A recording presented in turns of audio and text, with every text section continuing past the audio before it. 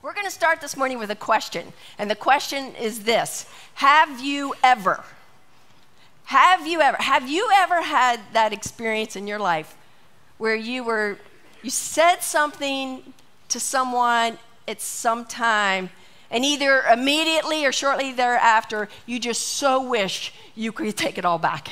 Anybody? Can anybody relate to that one? You just wish somehow you could erase what you said. Maybe you said some words in anger or frustration or desperation, or maybe they were words that came out of jealousy or just a feeling of insecurity, or maybe in some pride and arrogance, and you just so wish you could go back and you could just pull those words out of the air before they reached the listener's ears, and you just so wish you could take back the hurt and the pain that you inflicted upon someone. If only there were times we were just able to rewind at time and just stop ourselves from saying what we said. But we can't. So now that thing that we said is something that we have to live with. And even worse, they have to live with it too. I recently got a message through Facebook from someone that I had not seen or spoken to in decades. It was a neighbor growing up, when we were just kids together growing up. And she reached out to me because my dad passed this summer, and so she sent me this really nice note and said wonderful things about my parents. But then she also wrote this in the note.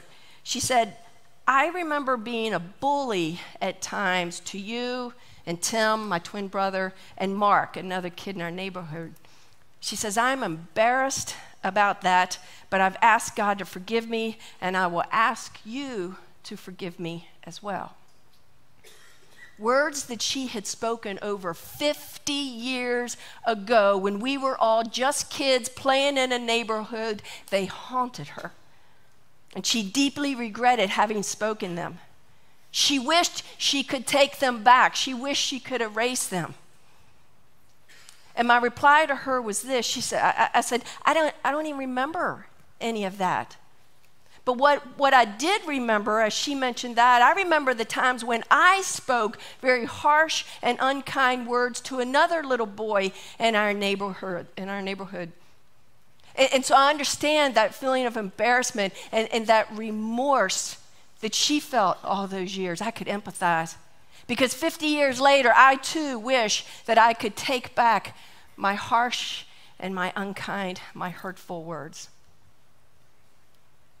Today's the second message in a series that we're calling Undone. Undone. And the idea for the series, it comes from a passage in the book of Isaiah. Isaiah was a prophet of God in the Old Testament, and chapter 6 of the book of Isaiah, it tells about his very up-close and personal encounter with our Creator, the living God. And so we're going to look back at this encounter again this week. Pastor Randy shared it last week. We're going to look at it again. It says, "In the year that King Uzziah died, meaning Isaiah says, I saw the Lord sitting on a throne, high and lifted up, and the train of his robe filled the temple.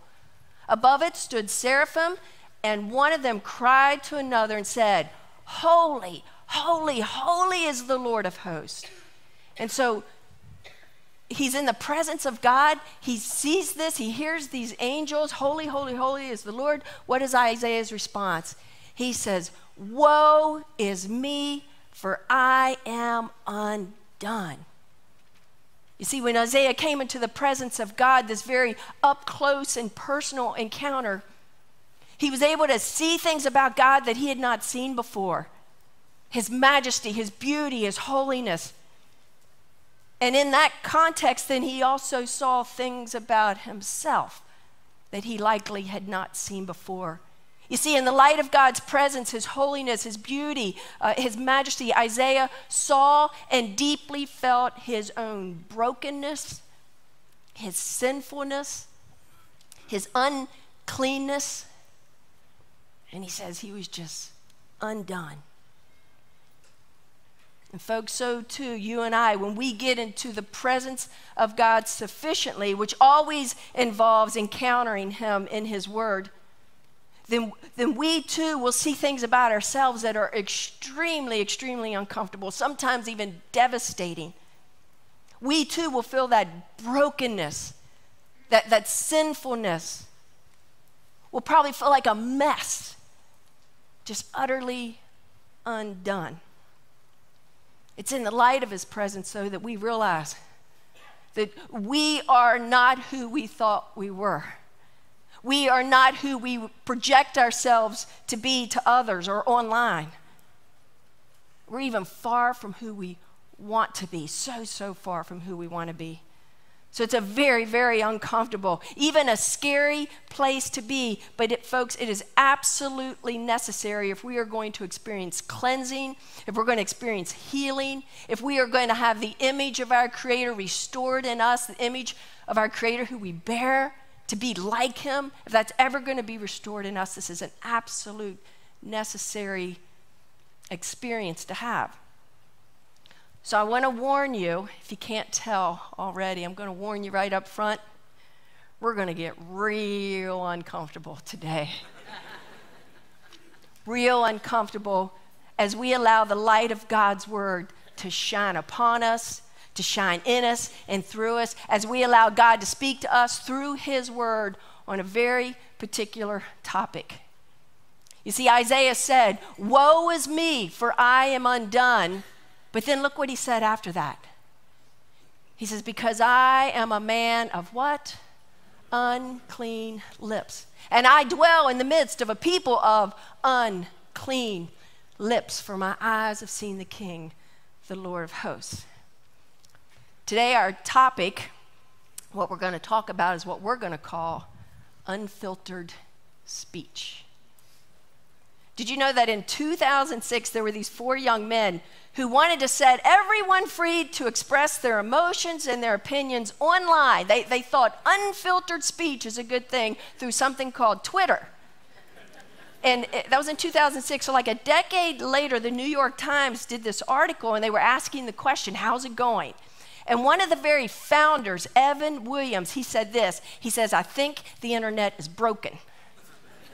He said, the article talked about all the negative, the bad, the hurtful, the abusive ways that social media is being used. And then Williams himself said this. He says, "I thought once everyone could speak freely and exchange information and ideas, that the world is automatically going to be a better place." I was wrong about that. I was wrong about that.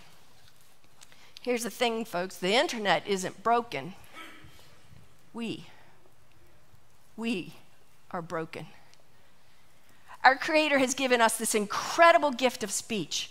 I mean, this ability to use words to communicate with one another. And with this gift comes freedom. I mean, just like every good and wonderful thing that God gives to us, we are free to choose. Just as Pastor Pete said, we are free to choose how we will use this gift. And James, he says this, talking about this freedom that we have. "With our tongue, we give thanks to our Father in heaven, and with our tongue, we speak bad words against men who are made like God, made in his image." Giving thanks and speaking bad words, they come from the same mouth. They come from the same mouth.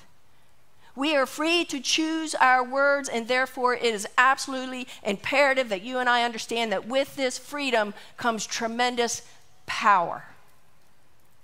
Power. Look at these words from Proverbs. "Death and life are in the power of the" what? The tongue. Death and life are in the power of the tongue. You and I, we are absolutely free to speak good words in good ways that will help and heal others' life. And then you and I are also free to speak bad words in bad ways that will hurt and harm others. Death. So let's start then by examining the scope of our brokenness. When we say unfiltered speech, what exactly are we talking about? What are these words that lead to death? Scripture in the New Testament is quite massive. So we're going to run through a few of these. In Galatians, it says, "Instead of showing love among yourselves, you are always critical and catty. The person who's always doing the critical talk, criticizing people. Catty, that deliberate, hurtful remark that you act like it wasn't hurtful, but that's exactly what you meant to do. Cut someone down. When you follow the desires of your sinful nature, the results are very clear. Hostility. Hostility is words.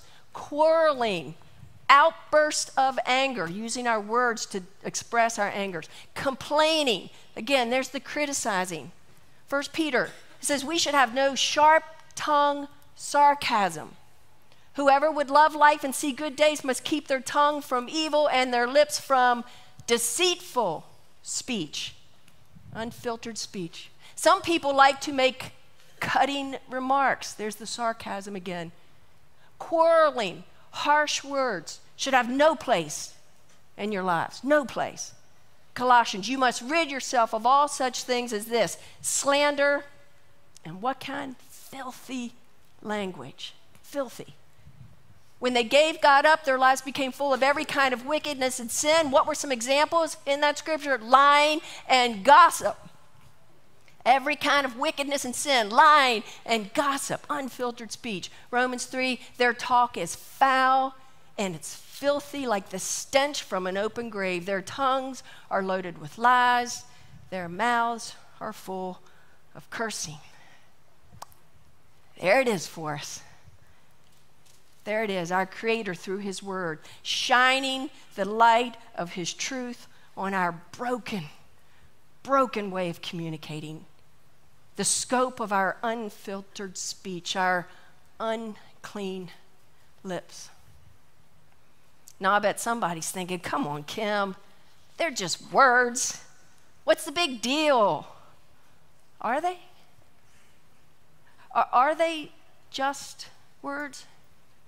I mean, look what else James says. This is fascinating. He says a tiny rudder makes a huge ship turn wherever the pilot wants it to go, even though the winds are very strong. So also the tongue is a very small thing compared to our whole body, but what enormous damage it can do. Now you can see, to me, the word that popped out when I read this scripture is the word do. Do. And that's because of this. If you don't hear anything else today, get this one, folks. Words don't just say things, words do things. Words do things every time we speak them. They might do things like this. We can use our words to compliment, to appreciate, to advise, to teach, to encourage, to empower, to bless, to celebrate, to heal. Because the life is in the power of the tongue. But then we can also use these tongues and we can speak words that do these kinds of things. They criticize, they complain, they lie, they deceive, they manipulate, they control, they demean, they cut, they wound, they hurt, they tear down, they destroy. Because death is in the power of the tongue. When I was about 12 years old, my grandfather, someone who should speak words of life and love to me, my grandfather told me I was stupid. And then to further just describe how stupid he thought I was, he added an adverb that began with the letter F in front of it to his 12-year-old granddaughter. Those two words did enormous damage because words do things. They wounded my soul at a very deep level, and they left me with a hurt and broken heart for a very, very long time, most of my life, because death is in the power of the tongue. Words do things. Proverbs 15:4 gives some real specific things that words can do. Cutting words, it says that they will wound and they will maim. I'll bet many of you can remember a time in your life when cutting words wounded you, wounded your soul too. And unfortunately, it's highly likely for every single one of us that we too have spoken words that wounded the soul of someone else. When I think about that, I think, what if we could actually see the cuts that are made by our words? I mean, what if we could see the wounds that we inflict on a soul in a moment when we use our tongue like a sword, when our speech is unfiltered? What if in the midst of an argument we could literally see the cuts we were inflicting on our loved one's soul because we are attacking them instead of attacking the problem? What if we could see the cuts that we were inflicting on someone when we just curse at them, or when we speak vulgarity to them or around them? What if we could, every time we spoke negatively, sarcastically, slander, gossip about anyone, and they're not even in the room, but somehow we could see the deep cut it made on their soul in that instant? What if? Because words don't just say things, words do things. Sometimes I think we're probably most of the time, totally unaware of the damage that is done from our unfiltered speech. There was a study done, I read about that, it showed how both accuracy and performance suffered significantly when doctors spoke rudely to their staff. The researchers said that relatively benign forms of incivility among medical staff members, simple rudeness that has robust implications on medical team collaboration processes and thus the performance of a team. It says that it steals their confidence and it weakens their motivation. So when I read that article, I thought, wow, I wonder how many other places of work are being drastically impacted by negative words. You know, I wonder how often low performance is simply due to negative speech in the workplace. And then I thought about churches and just the profound impact that negative words will have on a church. It only takes one person's comments to get a fire of negativity going, and it creates division and disunity in the church that Jesus is building, causing it to become just completely ineffective for God. And then I thought and I wondered about how many homes are being dramatically impacted by negative words. I wonder how often a husband isn't able to function at his optimal level as a husband and a father because of the use of negative, critical words from a wife. And then I thought, I wonder how many wives and moms, they're not functioning to their highest potential because of negative, critical words from their husbands. It's stealing their confidence and weakening their motivation. And then kids, I wonder how many kids are suffering mentally, emotionally, psychologically because they live in a home where there's negative words, critical words, harsh words, hurtful words, profane words, cussing, where all that's the norm. I wonder.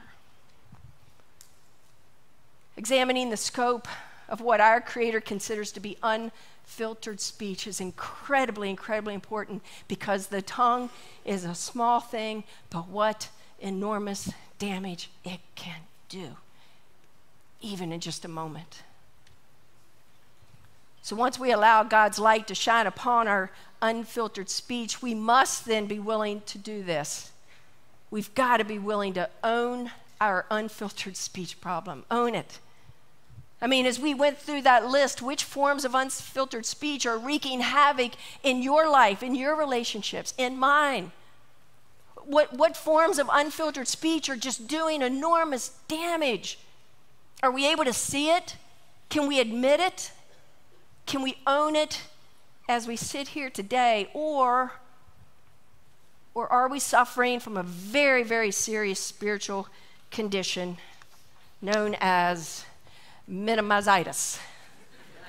Minimizitis. Say that 5 times real fast. This is a condition whereby we do not properly address a problem because we're too busy minimizing it. It goes something like this: I'm not critical. I just tell it like it is. I'm just honest, you know? Well, I only lie when it's necessary. It's not really gossip if I'm explaining how someone needs prayer, right? I was only joking. Don't be so sensitive. Oh, you're so sensitive. You can't take a joke. What's the big deal with cuss words? They're just words. Besides, who gets to decide which words are profanity? Come on. Minimizitis. We minimize the negative impact on others, and we minimize the grip it has on us and the damage it does to our own souls. We can't address a problem that we don't see as a problem.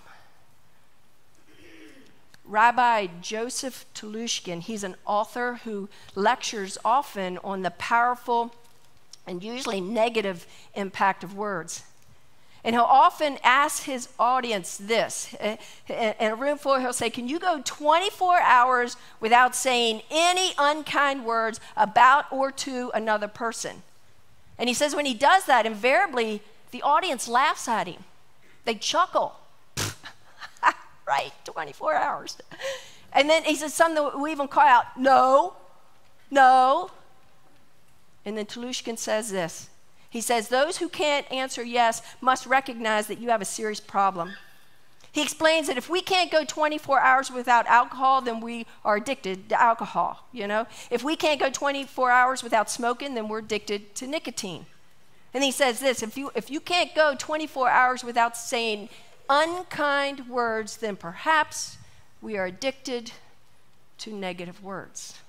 Addicted. We will never break the power that unfiltered speech has over us until we own it. And what I'm talking about is an honest, deep confession of the soul about feeling the seriousness of our brokenness in this area and the enormous damage it is doing to others and to ourselves. I'm talking about having an undone kind of moment like Isaiah had, an undone moment like the Apostle Paul in Romans 7. Can you just feel the weight of his brokenness as we read this, the depth of it? Paul says, I don't understand why I act the way I do. I don't do the good thing that I want to do. Instead, I do the evil that I hate. And he says, what a miserable person I am. I'm undone. I can't stand this. And he cries out, who will rescue me? Thank God, Jesus Christ will rescue me. You see, owning it means that I see clearly and I understand deeply, this is bad. Not that I'm bad. This is bad. This is not good. I am broken. I am undone by my brokenness, and I desperately need rescuing. We cannot break the power and the hold that unfiltered speech has on us until we own it, until we're undone by it.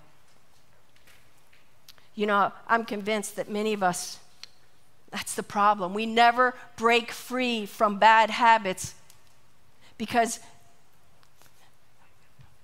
we don't own it. We never move from the minimizing it to the owning part, and thereby then we don't experience the healing and the change and the transformation that God wants to bring about in our lives. We never get there because we never simply own it, because we're never undone. We're never undone by our brokenness. You know, in church world, we often talk about how Jesus saves us, right? Jesus saves. And unfortunately, so many people, they tend to think that's referring to nothing more than you get to go to heaven when you die. The elevator goes up instead of the elevator goes down. Jesus saves me. But salvation is so much more. It's very much about what happens right now in this life. You see, Jesus, he wants to rescue us now from a way of life that is destructive, one that is detrimental to us and is hurting others as well. Salvation is all about coming to my senses and realizing that what the scriptures teach is absolutely true. That Jesus Christ is the creator of the universe. I was made by him and for him, and my life is meant to be lived with him, trusting him and following his ways, because his ways are how I'm designed to live. And so they lead me to life. They lead me to health. They lead me to wholeness. That's what it means to be a Christian. To turn to Christ, our Creator, in trust, to put our faith in him, and then to choose to follow his good and loving ways, to be rescued from a destructive life. And folks, Christ, our Creator, he's here today. He's wanting to rescue us from our unfiltered speech problem. from our unclean lips. And so his rescue plan involves helping us to do this, to understand the origin and the seriousness of our problem. You see, listen to what the Creator Christ, what he says about our unfiltered speech, about where it originates. This is really important. You see, Jesus says, the mouth speaks from the overflow of the what? Heart. From the overflow of the heart, the mouth speaks. Wow. You see, I think Jesus is teaching something I'm going to call the overflow principle. And I actually have a demonstration now. This is just going to wow you, okay? This is just amazing right here. Watch this. Okay, I got a glass right here. And then I have this is a bottle of water, okay?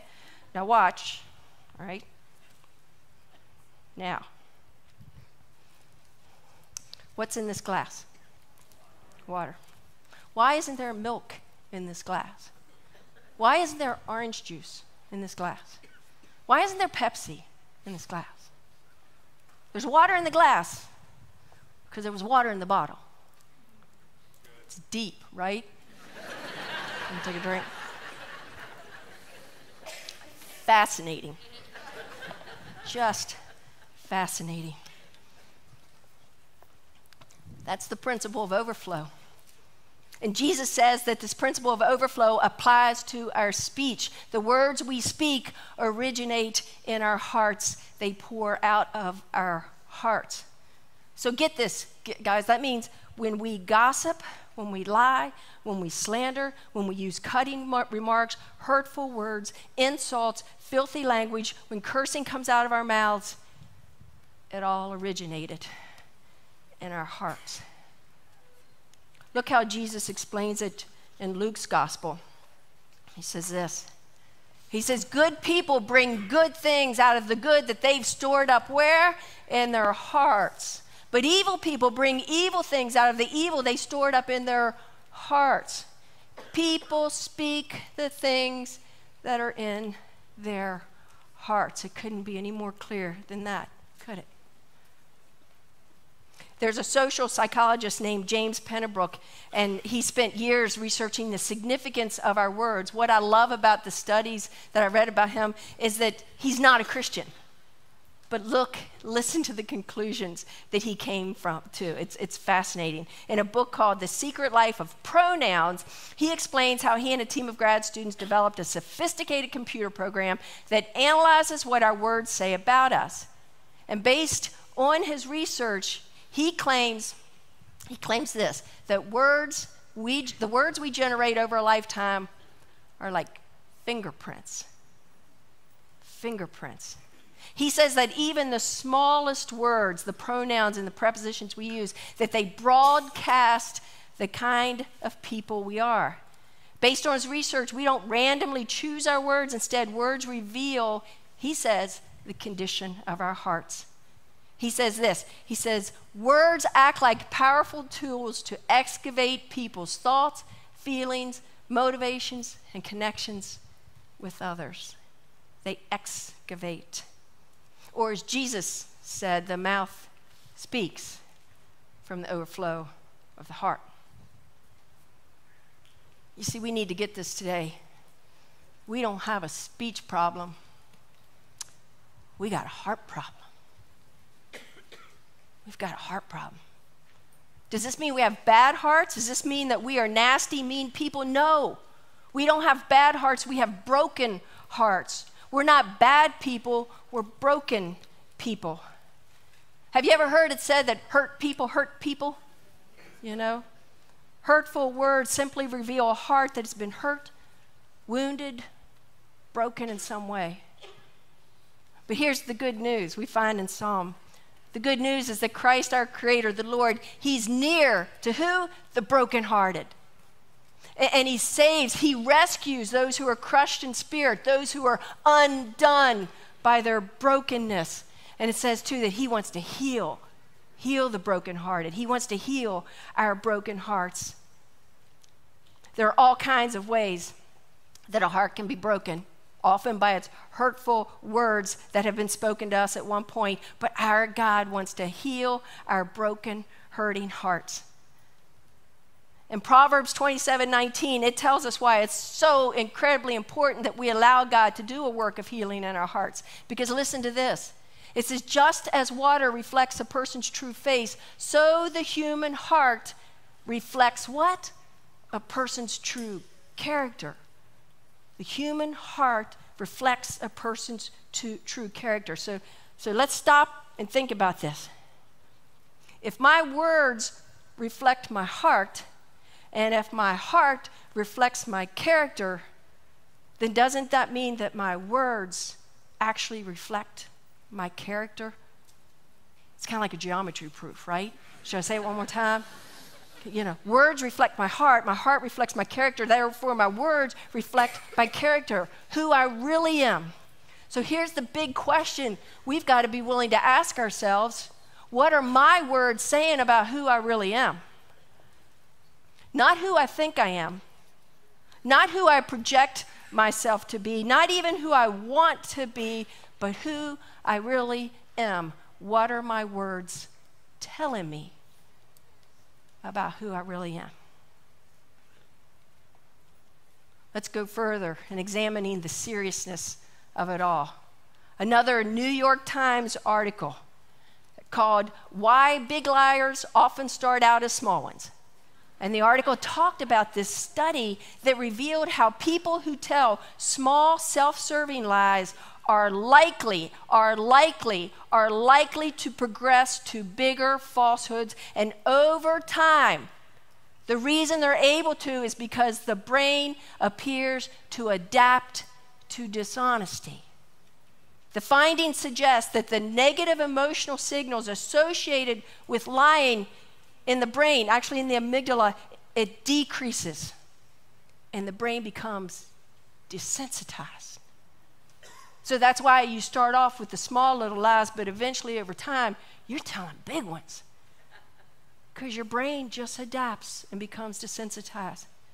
So that makes me wonder, if similar studies were to be done, would they show that the negative emotional signals associated with gossip and slander decrease as the brain becomes desensitized, right?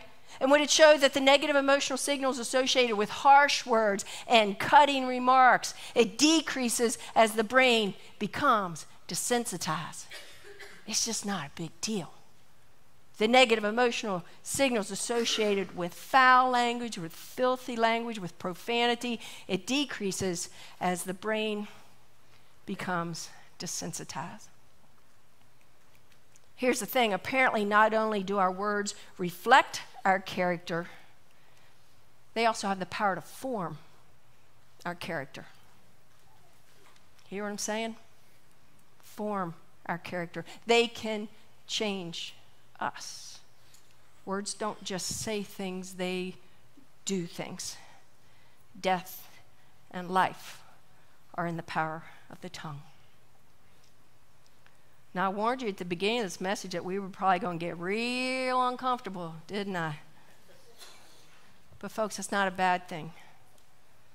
The light of God's word may cause us to have an undone kind of moment, but it's this very experience that you and I need in order to heal and to change. It's in our undone moments that we can discover that Christ is not done with us. We may be undone, but he's not done. Right? We are undone, feel utterly broken, but he says, I'm not done with you yet. As a new Christian, I love this verse, and I still love it. In Philippians, it was so encouraging to me. The Apostle Paul says, I am certain, I am confident, I am sure that God, who began a good work in you, within you, he will continue his work until it is finally finished on the day when Christ Jesus returns. Paul reminded the Philippian believers, and he's reminding you and I today, that God is not done with us. And he will never, ever give up on us. We might give up on ourselves, but he never gives up on us, and he promises to continue his work in us right up until the day when Christ Jesus comes back to this planet. So in his undone moment, the Apostle Paul had cried out. Remember, he said, what a miserable person I am. Who will rescue me? Thank God Jesus Christ will rescue me, and Jesus is here today to rescue us. Or maybe I should say to rescue those of us who desire to be rescued from our unfiltered speech.